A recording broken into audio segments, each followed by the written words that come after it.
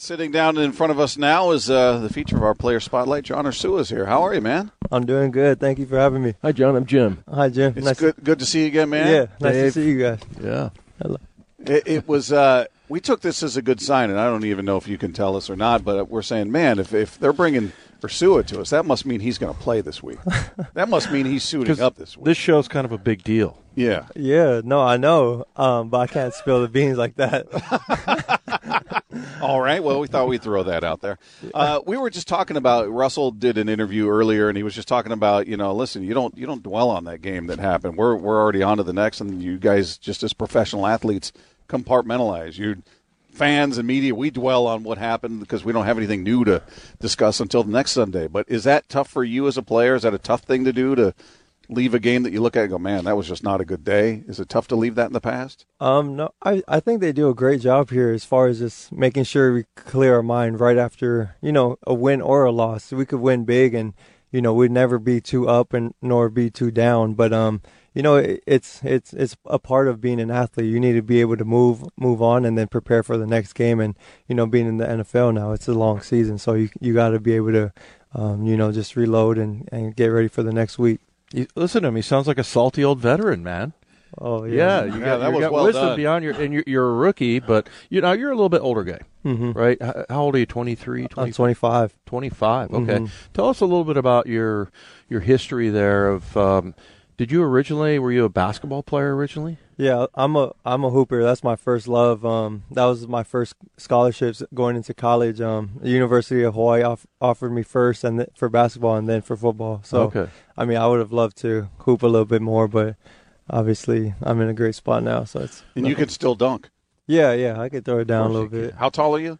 5'9", 5'11" with shoes on. Yeah. Well, and all these jokers talking about how good they are, because in the NFL, everybody thinks they're the best basketball player ever. Are you the best basketball player in there? I mean, I don't know. We had to wait until off season to kind of go and showcase what we can do. We were just shooting barely, but no, it's fun. It's so true. Everyone loves to brag about how good they are, but we never get to play until the off season. So we got to wait and see. It's never about anything else. I mean, that was my experience anyway. Like, if you could prove to somebody that you could either dunk or you were a really good basketball player, it was like that was all that mattered. Right. Like, Yeah. I'm trying to tell them I got the best golf swing. That they don't care about that. I'm like, come on. Yeah. Like, I want to go golfing with these dudes. But no, it's totally true.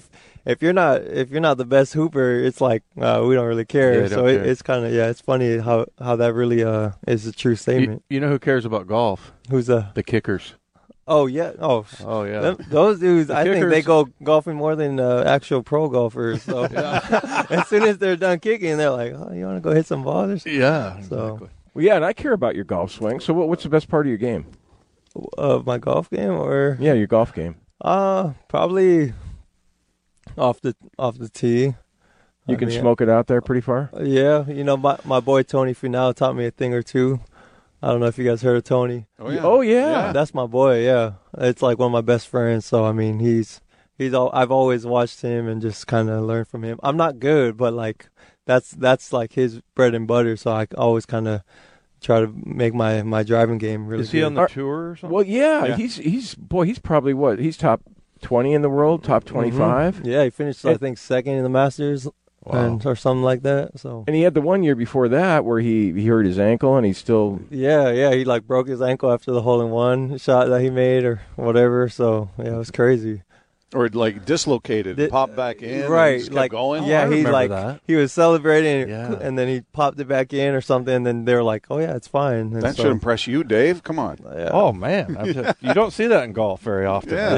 Yeah. No, not often. I do a weekend golf show. You think you could get Tony to be a guest sometime for me? Oh yeah, I could hit him up for sure. Oh, okay. Yeah. Does anybody else Thanks, have John. like a personal thing that they want fulfilled by John Ursua? Okay, well, no, you grew up in Hawaii, though, and I know you were in Utah, and that's probably where you crossed paths with Tony. But my kids haven't been to Hawaii yet, and so I'm thinking that growing up there, is it everything that we would think it was? I mean, how cool was it? Oh, it's the best. I mean, you grow up on a rock and you learn to appreciate everything that you have over there. And so for me, it was just, it was being native Hawaiian, and Hawaiian was actually my first language I spoke, and so it was so cool to just have that culture, that background, and it's a privilege to go down there. So I hope everyone could go down there and see it one day. I've never been there either. I'm one of the few people that's What? My God, I've never been. That's man. crazy. Come on.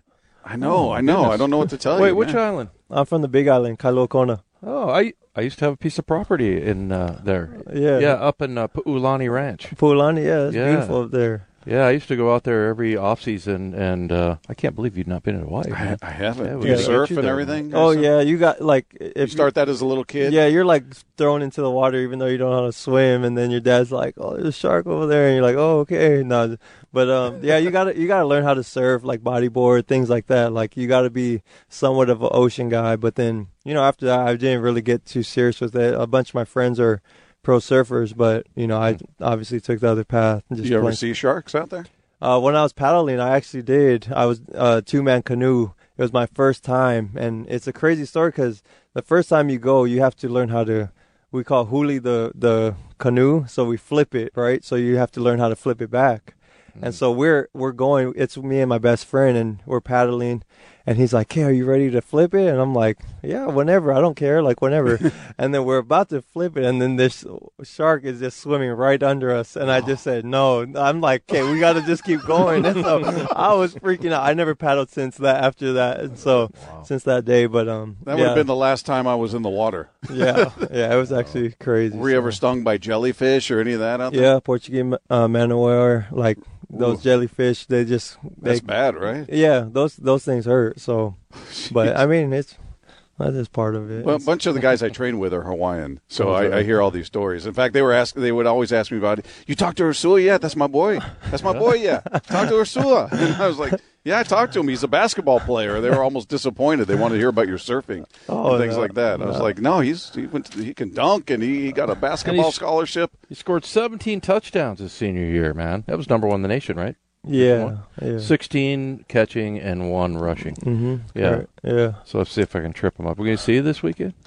I'm just kidding. Man.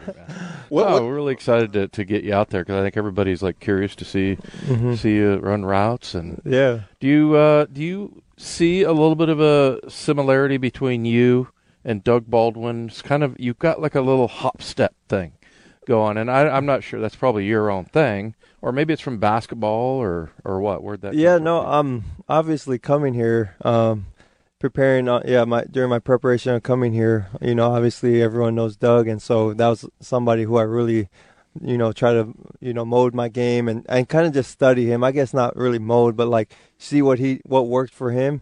And obviously, he talked a lot about how he's a basketball player too, and how those movements, and I think it's important for every slot receiver or twitch quick guy. He has to, if you can hoop, you can translate to the field. But he's somebody I really focused on and kind of try to pick some things here and there from him.